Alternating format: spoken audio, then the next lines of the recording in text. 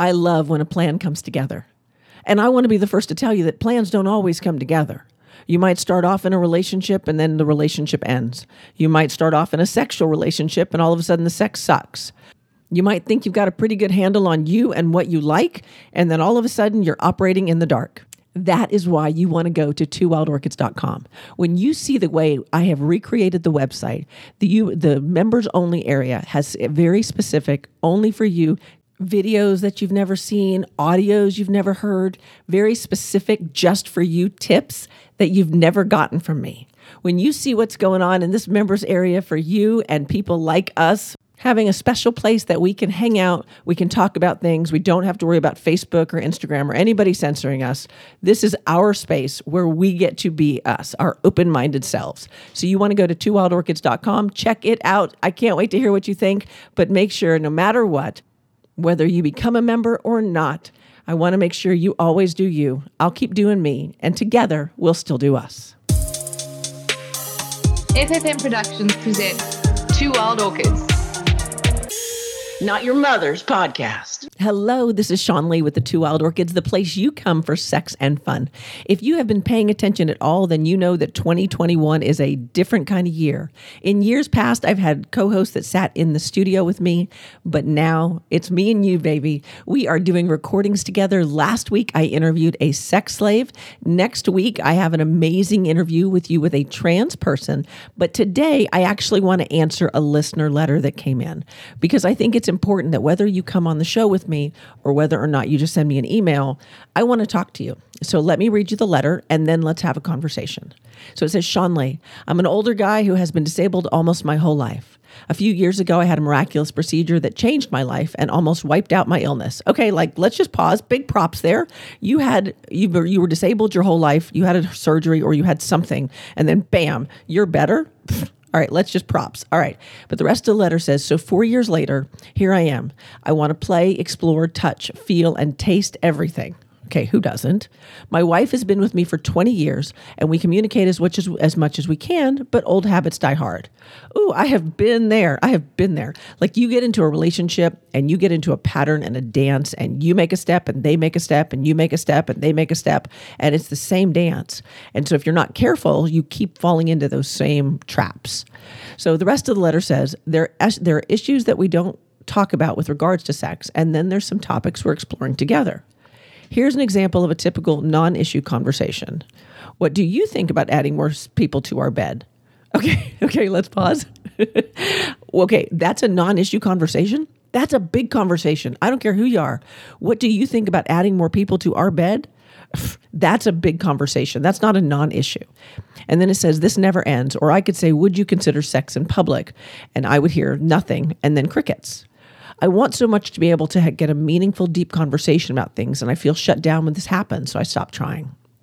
But on the other hand, I've stepped up and read books, followed podcasts like yours, and taken notes. Let's just say that I've learned my way around the female anatomy, and I know what it takes to make sure we have fun, and yes, I get there too. But I am without the connection that binds this relationship. This is Monogamy 101. The man has to ensure that his partner is number one in all aspects. Thank you for letting me express my feelings. I'm grateful to have you and this platform. Signed, Stephen. Oh my God, Stephen. Okay, so first of all, thank you for such a brave letter. I have no idea what your disability is, but I think it's mad props that you had whatever procedure you had that fixed it as best as it could be fixed.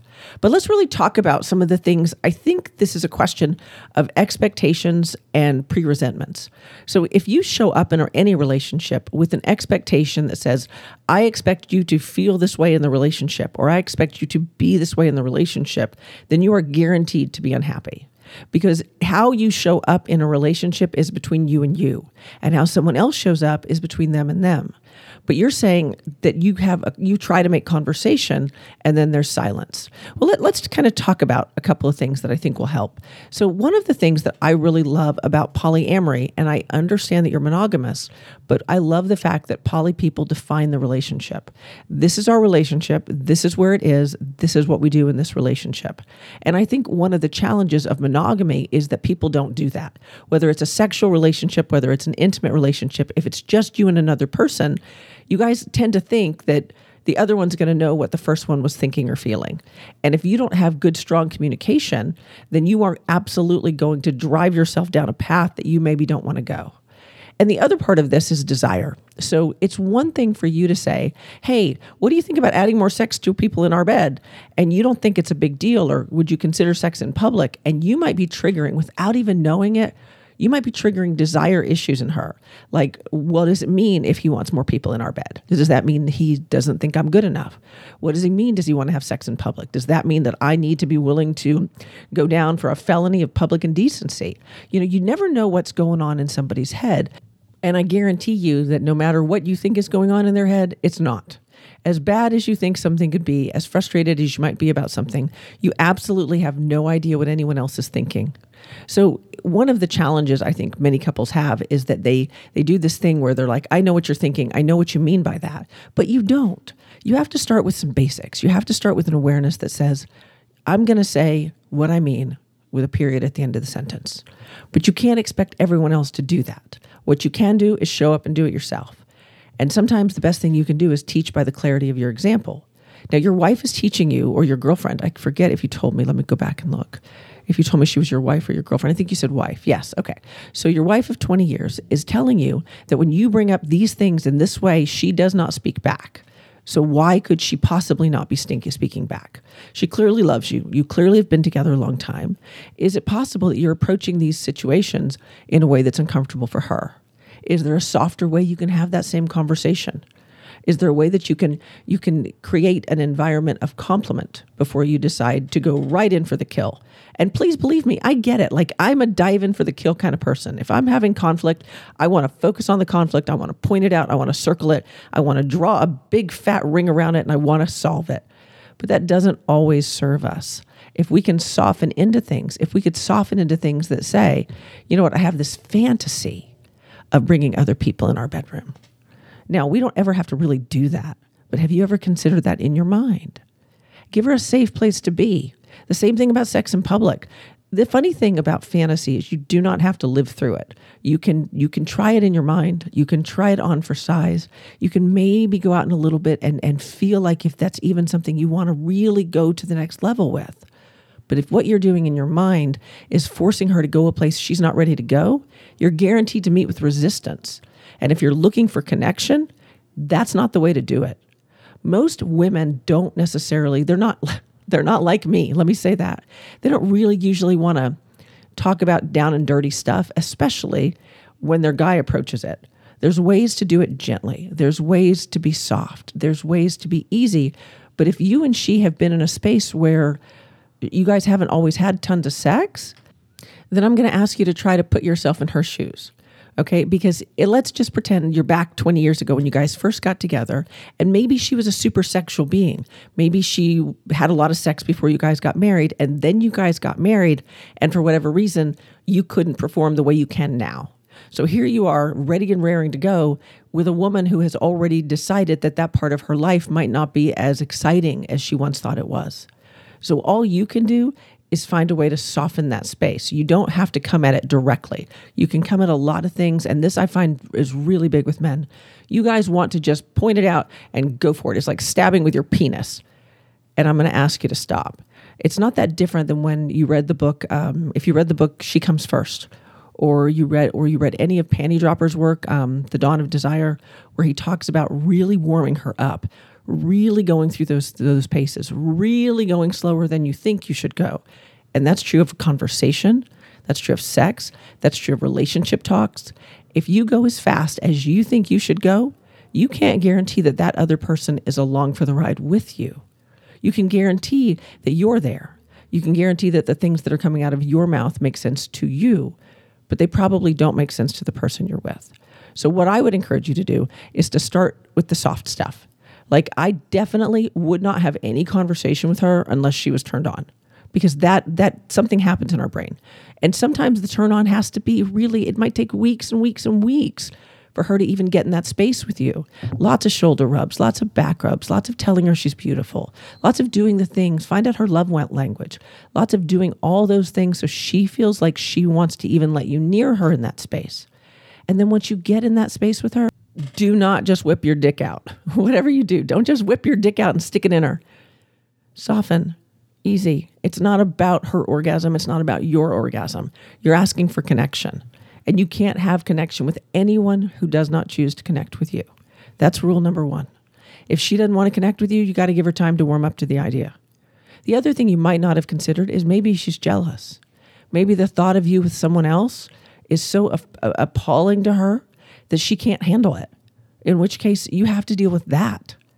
You know, even jealousy in your mind, and I would suggest that mostly jealousy in your mind is far worse than the actual act of it, because you worry about how you think you might feel. So if you were to say something to her like, you know, what do you think about other people being in our bed? She might go straight in her head to not feeling good enough, pretty enough, sexy enough, hot enough, whatever enough for you.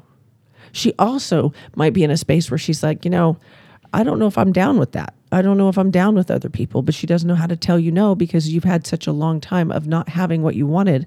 And now you're in this really great space and she doesn't want to be the buzzkill. You have to think, what are you bringing to the party? It's really easy to blame other people.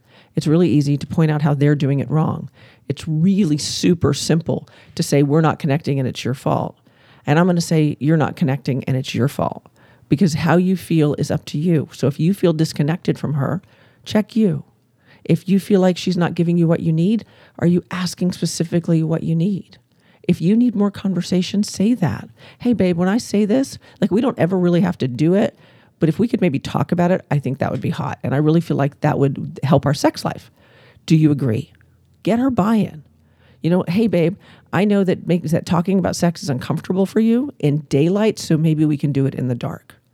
Hey, babe, I know that these are things I'm dreaming about, and I don't feel like they're what you're dreaming about. Do you have fantasies you haven't shared with me? Like, I'm interested in what you want to do, and I promise you won't feel pressure to try any of them. Because sometimes fantasies are just that, and they're just better left there. You know, I once had a fantasy. I got to tell you guys, I once had a fantasy where I was naked as the day I was born, and I was rolling around in money. I mean, just money. Like, there was just piles and piles of it, and I was naked, and I was rolling around on it, and there was no sex, and I was so turned on. I couldn't believe my body's response to it. I couldn't believe it. But that was something I didn't anticipate. So if I was with somebody who shamed me for having the fantasies I had, I wouldn't tell them that. And if I was with somebody that I felt ashamed with, I wouldn't tell them that either. Lots of times women are quiet because we don't know what to say and we don't want to hurt the fragile male ego. And I'm not bagging on you guys, but you guys can have a pretty fragile ego. So we try to tiptoe around it because our egos can be equally fragile, but different fragile. And so sex can be something specifically for women that is super duper fragile, and money and power and leading a family are super duper sensitive for a lot of men. So just kind of remember that when you're trying to get someone to do what you want them to do, you have to come from a space of service first. How can I love you in this space? How can I love you into this space? How can I love you into the sexual being that you are? How can we make this about us and not about me? Because I think when you do that, you're going to find that what you're looking for shows up. You do not have to cajole her into anything. You don't have to talk her into anything. You have to love her into being in that space. But the way I would do that is I would ask her what she needs. Hey, I feel like we're not connecting. I feel like I'm doing the best I can, and I feel like we're still not on the same page. How can I help us here? How can I give us a better shot at doing this? And if you show up with that words and that energy, she'd have to be the coldest fish in all of China, which she wouldn't be married to you, in order to not hear you. And Stephen, I would like to invite you and your wife to apply for our couples online coaching. So one of the things I'm doing is I am recording an hour of coaching with a select group of couples because I want to be able to share some of the coaching that I do with people who maybe can't afford it, can't get to me, don't want to, whatever it is. I want to make sure that we have an opportunity. So I have found that by recording the sessions and then releasing the sessions on my website, it's really helping a lot of people. So I invite you and your wife to apply. And if you're listening and you and your partner want to come on, by all means, go to twowildorchids.com and apply, because I think you're going to find that what happens in session is so different than what happens on air. So make sure to get in there and do that, because it will not be up forever. I'm $600 an hour. So if it's too much for you and you want to have some one-on-one with me, make sure to apply. Tune in next week if you are eager to hear what another Two Wild Orchids fan had to say about their sex life. And I learned so much in this interview. I can't wait for next week. All right, as I get out of here today, I want to remind you of some very specific things. Go to my website, twowildorchids.com, and make sure to register. And I want to remind you that every single day, I'm going to do me, and I want you to do you. And I promise if you do that together, we're going to do a fabulous us.